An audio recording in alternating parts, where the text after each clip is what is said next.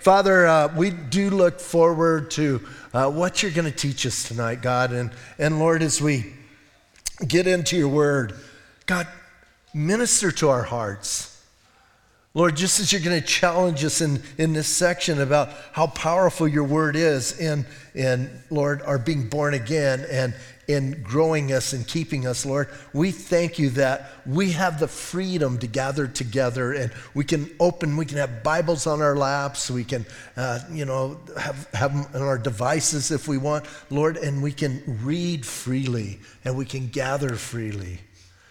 And Lord, I do pray that as we look at this, as Peter is warning those who are alive that he's writing to about what they're about to face, I pray once again it would just embolden us, Lord, in the things that come our way. There may be personal trials that come our way, and we got to know that, Lord, you are there with us. It might be something just coming out of the blue towards us, and we didn't expect it. We look, Lord, for you to do that work in our lives.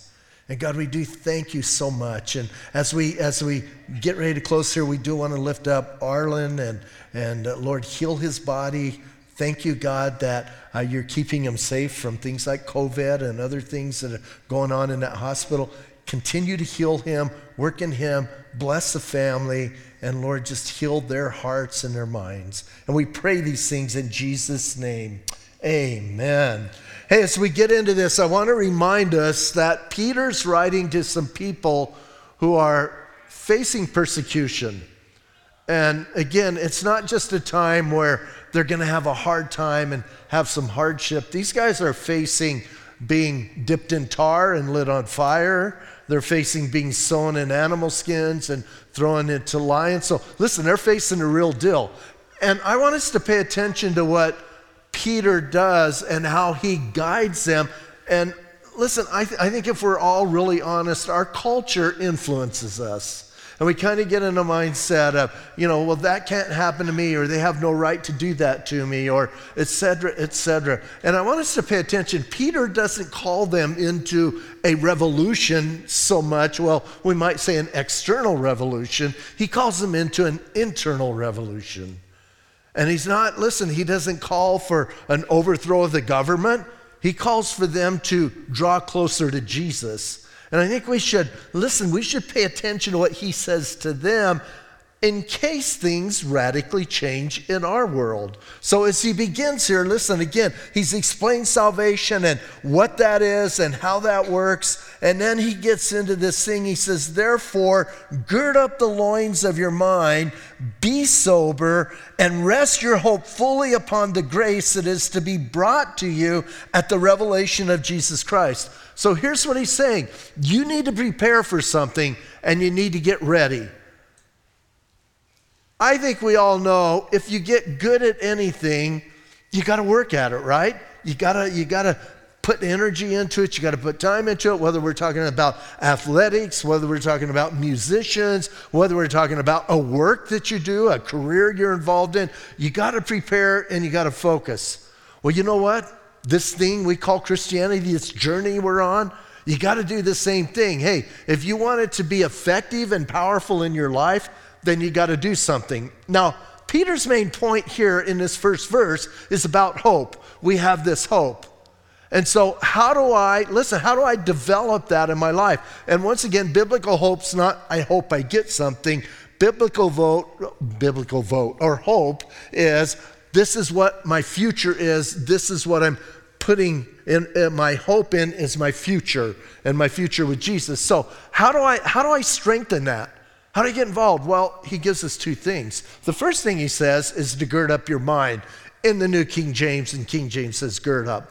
Other translations might say prepare, and which is a little bit more modern vernacular. The gird up, a lot of us don't get, but it's a good picture, because in that generation, men wore robes and whatnot, and when they got ready to battle, you don't want to fight with this big robe hanging down and do stuff, so they would pull it up and they would tuck it in their belt and they'd get all ready so that they could do combat and be free to move. We might today say, roll up your sleeves, right? Roll up your sleeves and get ready would be kind of the same thing. So here's what he's saying. We got to do something with our mind. Gird your mind. Get ready. We got to be people who, hey, we're going to be focused on Jesus and on the hope that we have, and not let these other things distract us from the journey that we're on. So listen, gird up, get ready, get your mind prepared, focus on that. And then he also says, listen, not only do we gird up our minds, he says also that we need to be sober. Now, I don't think he's just talking about abstaining from, becoming intoxicated with whether it might be, a drug or alcohol, any mind-altering substance. I'm not so sure that's what he's talking about, although that would be entailed in this. But I think he's talking about we need to be people who are sober-minded. We're serious about what's going on. In other words, here's what Peter's saying. You guys are going to face some persecution.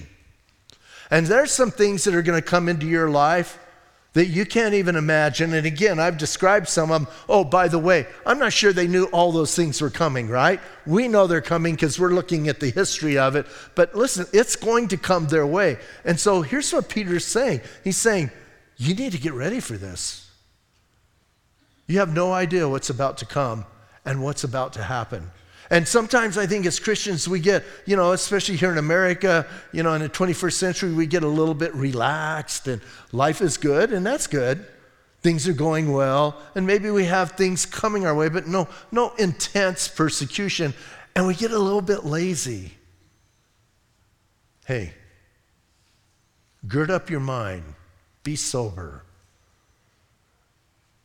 because you need to know something.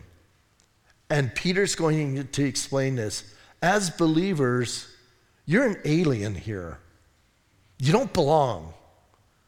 And we need to understand that. We need to be people who were more heavenly minded, I think, than we are, a lot of us right now. And I know some people say, you can be so heavenly minded, you're no earthly good. I don't buy into that. I think if you're truly heavenly minded, you will be earthly good because God will be working in you. So listen, he says, do that. And he says, listen, you do that so that you can, the rest of the verse, so that you can rest your hope fully upon the grace that is to be brought to you at the revelation of Jesus Christ. Do you know Jesus is coming back? Ah, hallelujah, huh? It'd be nice if he chose right now. I'm not sinning right now, so I'm really glad if he comes right now. Right now. I might be sinning in about 5 minutes, but I'm not sinning right now. But listen, he's coming back. Are you daily preparing yourself for that hope? Is that something that you're focused on and fixed on and having that life, that your life is guided by heavenly principles rather than worldly principles? So he says, listen, man, he says, and rest. I like the idea. You can rest, but also notice that he says, and rest your hope fully upon the grace. Do you know this thing called Christianity begins with grace? Yeah, most of us got that, right? Do you know you go through life, the present time, with grace? And you know when he comes, it's going to be grace. You kind of get an idea where I'm going. It's grace from beginning to end, and in the future, it's all about grace. It's not, listen, you're not going to get to heaven and tell God what a wonderful person you are. You're going to get to heaven and tell God what a wonderful God he is. And how great he is. So he says, man, listen, this grace at the revelation of Jesus Christ. Now, listen, now he's going to push us. So we're focused there, right? Now we're thinking about this whole idea that Jesus is coming back in a journey. And Paul's going, Peter. He's saying, get your mind that way, get focused that way. And then listen, as he talks about the revelation of Jesus Christ, verse 14, as obedient children. I want to just stop there for a minute. Isn't it a good thing to be an obedient child of God? Here's what I know from my vast experience of growing up. When I was obedient in my home, things were pretty good. When I was disobedient, not so much. We were talking this morning with Pastor Jack, And it's kind of funny. We were talking about, different things that happen to different people. And, Pastor Jack and I were sharing, like my dad wasn't into timeouts. No, he didn't know what that was. My dad was into the belt, right? And here's what I know. When I was being obedient, I didn't care if he took his belt off or not. It didn't bother me. If I was disobedient and I heard that, ay, ay, ay. So listen, we kind of get that physically, and here's what he's saying though. Let's be obedient children to God the Father. Because here's what I know, when I'm obedient to God, not because I'm afraid what he's going to do to me, and we'll talk about that in a minute, but when I'm obedient to God, life gets good.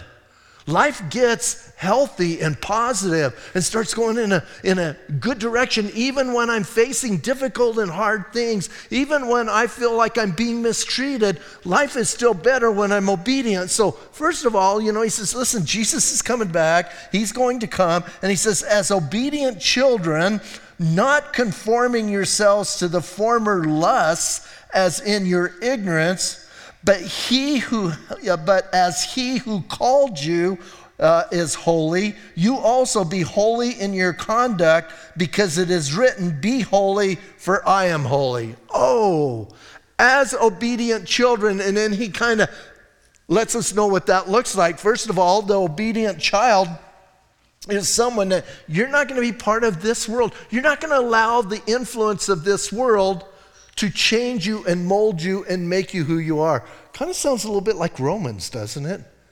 Don't be conformed to this world, but be transformed by the renewing of your mind, right? And here he's kind of, Peter's kind of saying the same thing. Listen, not conforming yourselves to your former lusts as in your ignorance. When you did things before you're born again, you sinned. Why? Because it was a natural thing to do, because you were a sinner. And that's what you did. He says, but don't do that anymore. Why is it sometimes as Christians, we want to be more like the world than we want to be like Jesus? It's that old man in us, right? And that fight and that battle we have. And we need to understand, listen, that's a reality, a part of life. And he says, don't be conformed to that.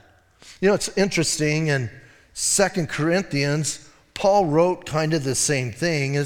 A lot of us use this about marriage, which is true. But he says, do not be yoked together with unbelievers in chapter 6 of 2 Corinthians. For what do righteousness and wickedness have in common? Or what do fellowship and light have, or what fellowship can light have with darkness? Listen, it's the same thing. Why do we want to join with those kind of things and get involved in those kind of things? Here's what Peter's saying. You want to be somebody who you're victorious and focusing on the hope that you have that Jesus Christ is coming back, then you got to get rid of some of this stuff and you got to push it out of the way. Oh, he says later on, Paul in 2 Corinthians chapter 7, since we have these promises, dear friends, let us purify ourselves from everything that contaminates body and spirit, perfecting holiness out of reverence for God. And once again, let me read what Peter says here. As obedient children, not conforming yourselves to former lusts, as in your ignorance. That's talking about chapter 6 in 2 Corinthians. But as he who called you is holy, also be holy in your conduct. I think in the church today, we've lost this whole yearning for holiness. We might talk about it. And we might kind of look at it and, a lot of us go, well, I don't want to be self-righteous. He's not talking about self-righteous. That's not holiness. He's talking about genuine holiness.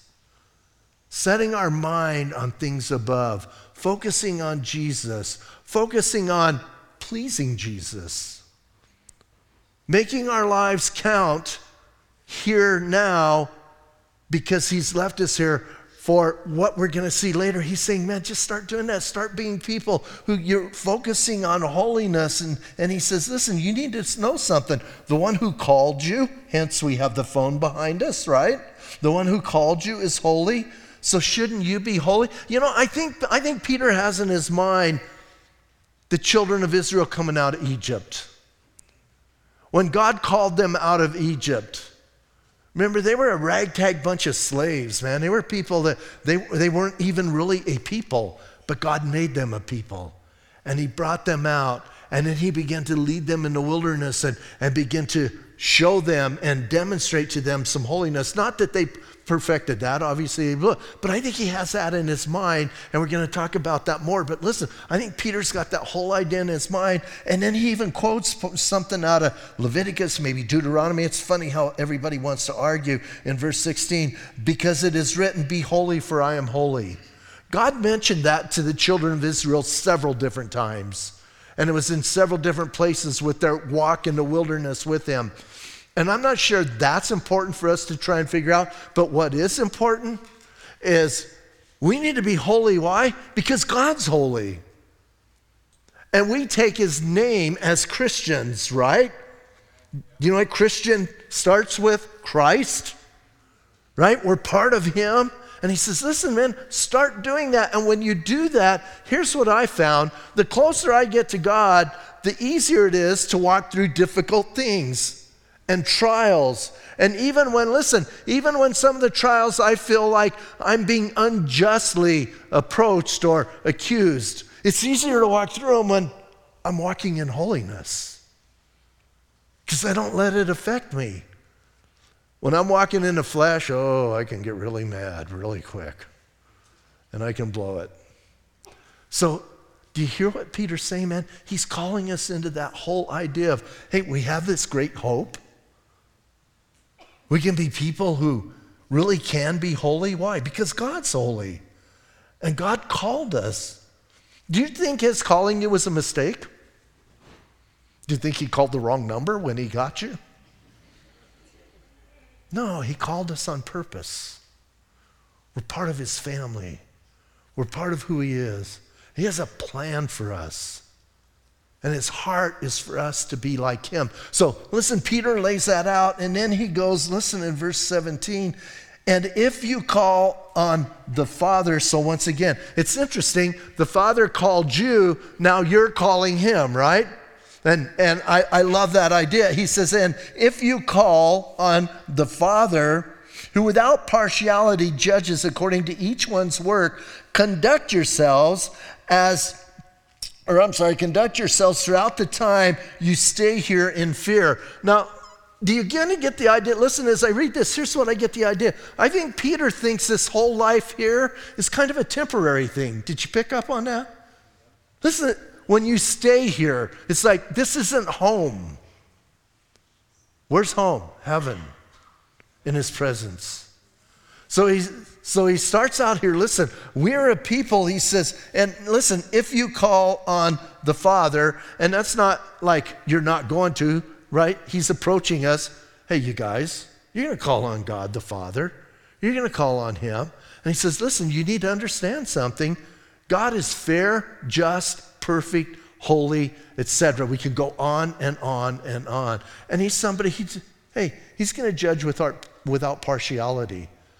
I think most of us know, if you're here on a Thursday night, you're usually somebody who you come to church quite often. I think most of us know there's this thing called the judgment seat of Christ that we're all going to face. It's not for our salvation. It's for what we've done with what he's given us and how we've handled that and how we've worked with that. And listen, we're going to face him. And you can read about that in 2 Corinthians. I'm not going to tell you where, so read the whole book of 2 Corinthians for homework.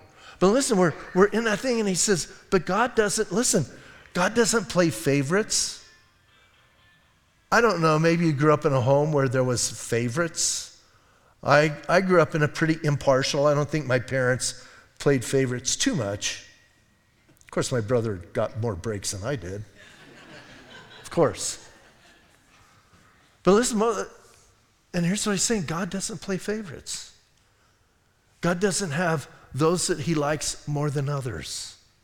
And so he says, but this one you call on, again, he describes him as that, but then he says, listen, you need to conduct yourselves throughout your time or throughout the time you stay here in fear. What does he mean by fear? Not fear and trembling like, oh man, God's got a big stick. I just really get disturbed when people act like God is not on our side. If he sent his son to die for us, don't you think he's kind of on our side? If he went to that degree to redeem us, don't you think so? He's not talking about a fear like, ah! He's talking about a respect. Because I think sometimes, listen, I think the flip side of that is sometimes people get a little too casual with God. He is holy. He is perfect. He is righteous. And he is God Almighty. So listen, we need to have that genuine respect as we look at him. And we should have the idea that I want to please him. I want to please him. Why? Because he's God. That's why. And because he redeemed me. So he says, listen, throughout our stay here in fear. And then he says, knowing, verse 18, knowing that you were not redeemed with corruptible things like silver or gold from your aimless conduct received by tradition from your fathers. So now he begins to explain salvation again. I love the idea. When Peter talks to people, he goes down a road and then he always comes back to how great our salvation is and how wonderful our salvation is. And he says, listen, we need to walk with God, and we need to understand when we're with him and calling on him. We need to understand our salvation, and I love this. Listen, he says, this one you call on, knowing that you were redeemed, not with gold or silver. It's kind of funny. Peter's acting like, well, anybody can use gold or silver. That's not what you were redeemed with. That stuff perishes. You weren't redeemed with that. And then listen, as he's thinking about that, as he begins to do that, because he's going to talk about what we were redeemed with in a moment. But as he's thinking about that, here's the whole thing. He thinks, man, listen, you were redeemed. What were you redeemed from? And, I don't know, maybe some of us have a hard time thinking about redeemed. Like, what does that really mean? It means you were purchased out of something. You use something to pay for something else, not necessarily currency. I grew up in the era when I was a kid. Remember green stamps or Go Bond stamps? Some people are nodding their heads. If you're too young, Google it. And you would go to the store. I remember going to the store, man, you had to get your stamps, right? You had to get your books, you had to get your stamps. And at home, Mom used the young people, stick your tongue out, lick these. And then they stuck them in the book, right? Some of your moms used sponges. My mom used our tongues. But listen, and you would get the books, and then you could take those books in, and what did you do with those books? You redeemed them for, sometimes you got a TV if you had enough of them. I think it took a truckload. But listen, and God redeemed us. He purchased us. He bought us. Why? Because he loves us. And he did not use gold bond stamps or green stamps. So listen, he says you were redeemed. You weren't redeemed with things like gold or silver, but you know what? You were redeemed from a corrupted life. We need to hold that in our hearts. I think it's important to understand you were brought out of something. And the way he explained it, he says, listen, man, he says, you were redeemed from your aimless conduct that you received from the tradition, or that you received by tradition from your fathers. You went this way. Sin is passed down from each generation. And it's not passed down necessarily, genetically or environment or all the things that, the psychologists say. It's passed down because of the sin nature. And we have this sin nature. And before Jesus, our lives were aimless. We were going nowhere. And we received that from our fathers. And he says, listen, you were purchased out of that. And here's my question. Then why do we get drawn back into that? Why do we kind of go, oh, man, and we start going, and here's what we do. Like, this is the old life, and we go, okay, I'm going to get this close. Put my toe over there. Oh, and I'm back. It's going to get you. That's what you were redeemed from. What do you want to have anything to do with that? And I love the idea. He says, listen, man, you received it by tradition from your fathers, but you were redeemed out of that, not with gold or silver, verse 19, but with the precious blood of Christ. I love the idea, the precious blood of Christ, not just the blood, the precious blood. And you need to know something. He's not talking about just that red stuff that goes through his veins. He's talking about the fact that Jesus Christ died for our sin. Again, some want to worship the blood. It's not the actual blood. It's what that represents. The life is in the blood, meaning Jesus gave his life for us. So listen, man, you were bought not with gold or silver that is perishable, that gets corrupted, but with the precious blood of Christ, verse 19, as of a lamb without blemish and without spot. Oh, you get the idea? He's like back in Exodus. He's thinking about the Passover. He's thinking about that first time when God brought them out. And you and I are bought with so much more precious blood. And we need to understand that. And listen, we're getting ready in a few months to celebrate the resurrection of Jesus Christ. But you know, there's no resurrection without the cross.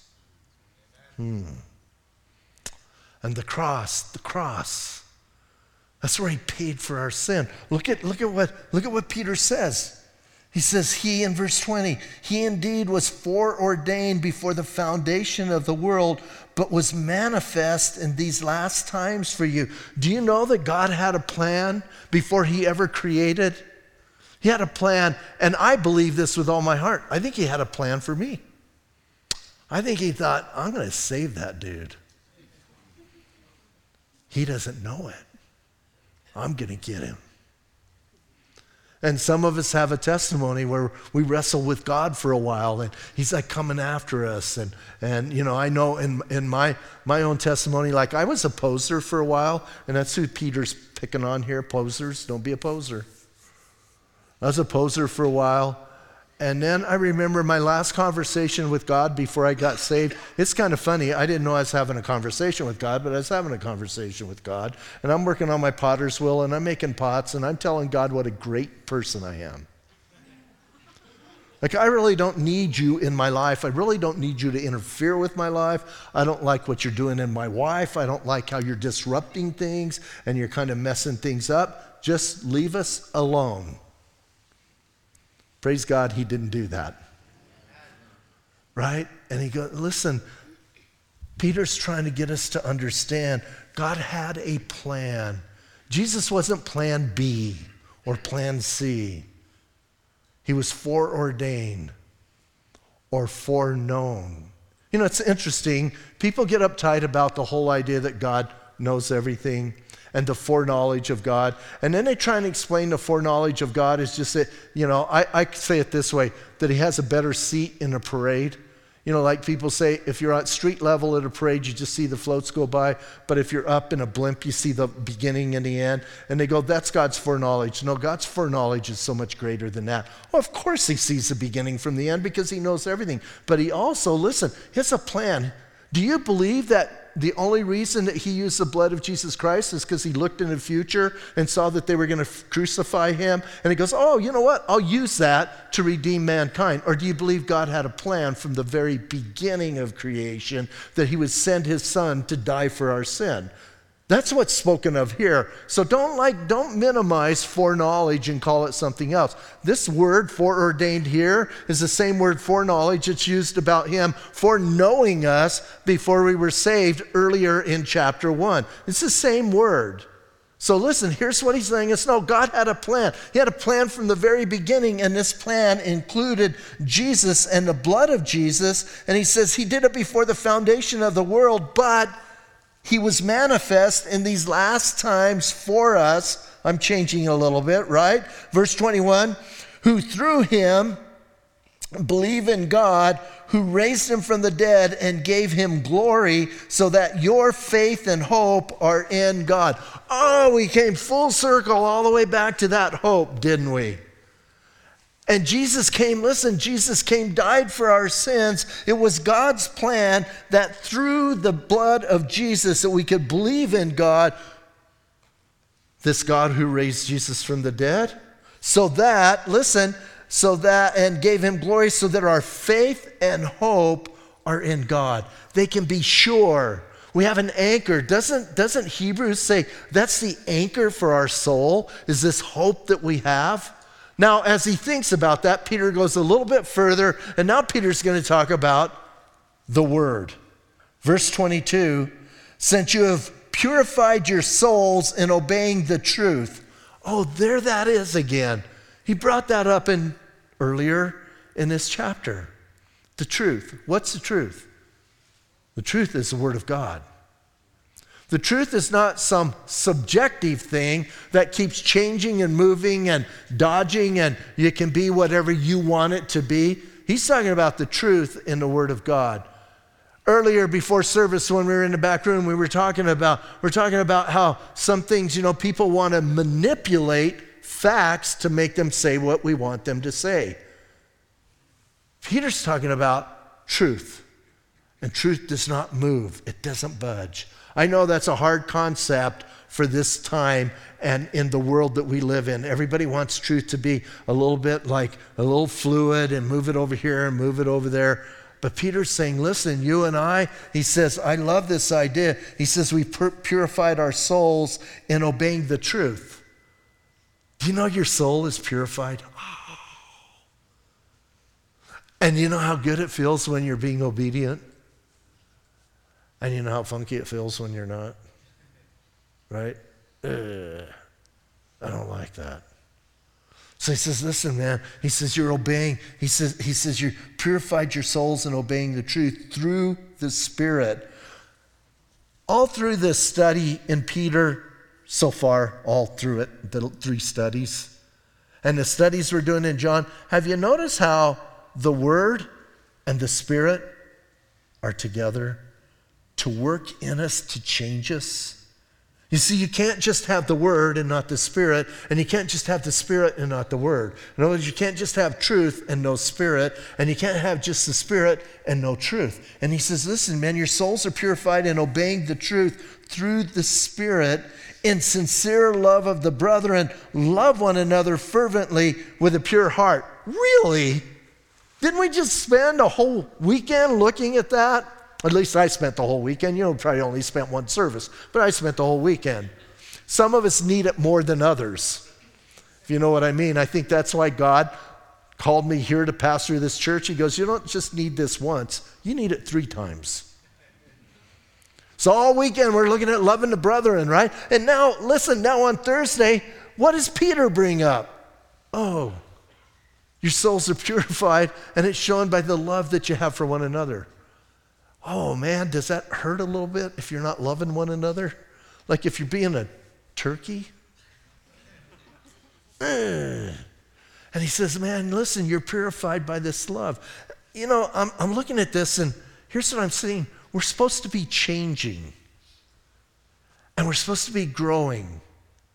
We're supposed to be involved in this life, and our life shouldn't be the same today as it was last month or last year. We should be moving and changing. And we should be buying into this holiness thing and allowing God to work in us. It's His Spirit and His truth that work in us. I read earlier this week about, a garden isn't a garden just when it's absent of weeds. A garden's a garden when things are growing in it, and flowers are growing in it, and vegetables and fruit are growing in it, right? That's what makes a garden, not just the absence of weeds. And some of us, we think we just get rid of the weeds and we're okay. No, we're supposed to be growing. You getting my point? And that's what he's telling us here. You need to be moving and growing, and you have that love for each other. And I love this. You're loving one another fervently with a pure heart. You might underline the word fervently. You might even get a tattoo. It says you're going to love brothers fervently, right? You're going to do that. And then he says having, so listen, having been born again. Oh, there's that whole thing. You see, here's what Peter's saying. If you're truly born again, there's going to be some fruit in your life, not just the absence of things. There's going to be fruit, right? You're born again, you're going to be loving others fervently. And he says, listen, you're born again, not of corruptible seed, but incorruptible. So this is the second time, and actually it's the third time he's brought up things that are corruptible or corrosive versus things that are not. He's bringing up temporal versus eternal. And we're born, listen, when we're born again, the seed that God plants in us isn't some corruptible seed that's going to decay and fall away. It's the seed that grows and takes us into eternity. It's the Holy Spirit coming in us and growing and changing us.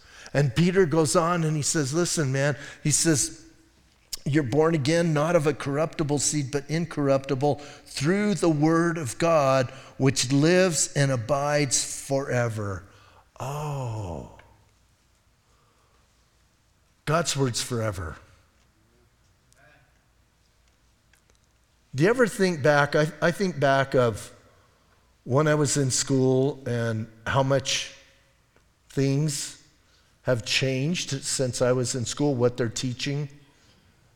Like we were one direction, now it's a different direction.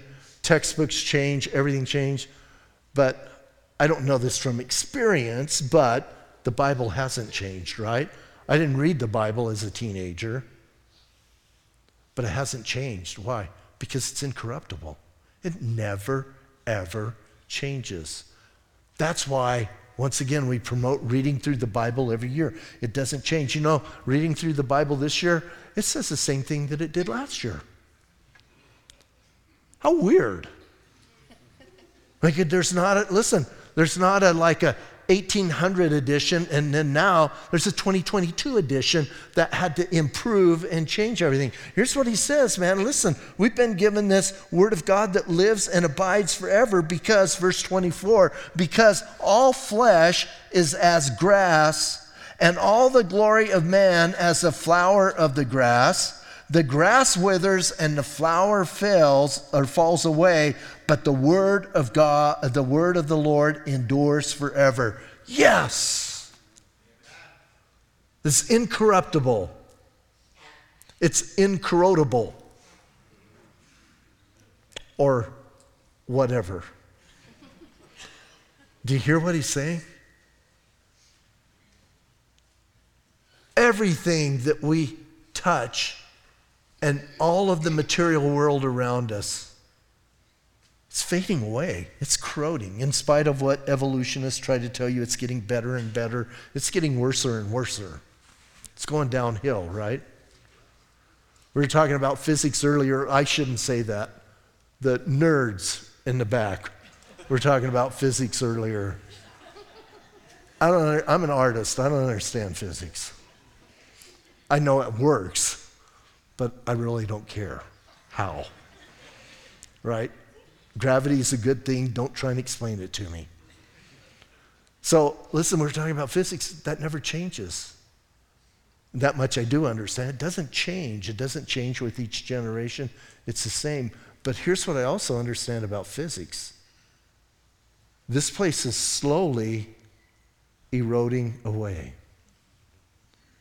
And I don't care how environmentally sound you are. And I'm not saying we should trash the place. Didn't God tell us to take care of it? My Bible says, take care of the place. We should take care of this. But we can't save it. But the Word of God, it endures forever. It's never going to change. You know, when we go to heaven, God's Word's still going to be God's Word. It's It's not going to change. So he says that, and then listen, to wrap this up, and again, you're facing persecution, but you need to hide all of this stuff in your heart. He says, now this, at the end of verse 25, after he quotes Isaiah, and it's a great quote, just to prove what he's saying. And then he says, now this is the word which by the gospel was preached to you. They were given the truth. And when you're given the truth, what does the Bible say? The truth will set you free.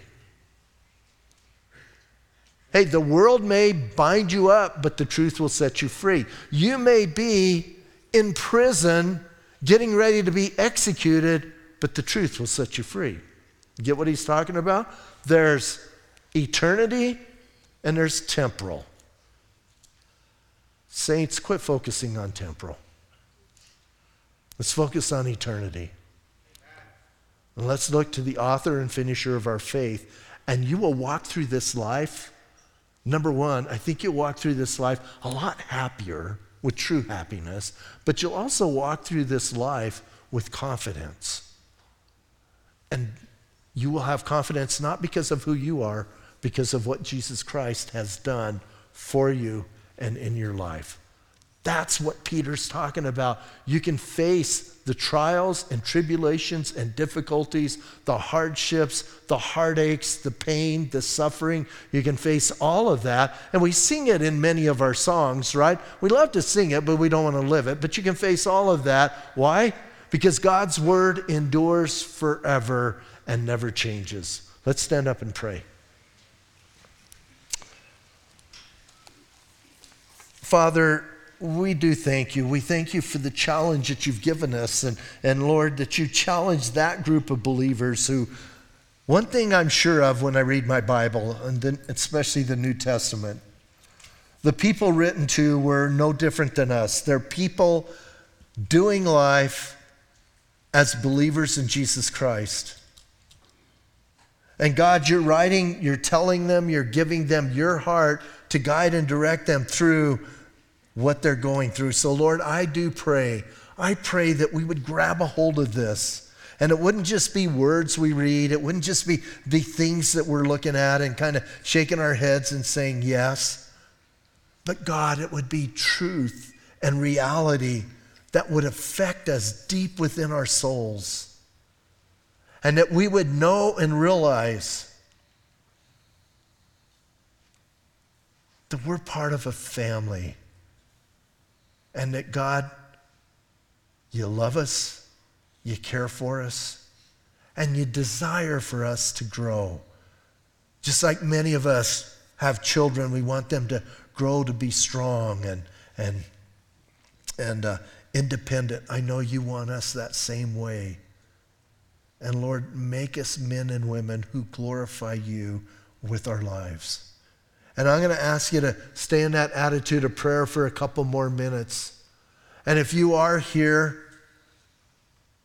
and you do not have a relationship with Jesus Christ, I know a lot of what I just said is like going right over your head, or maybe it even hits your heart in some places and you're understanding that's not reality for you.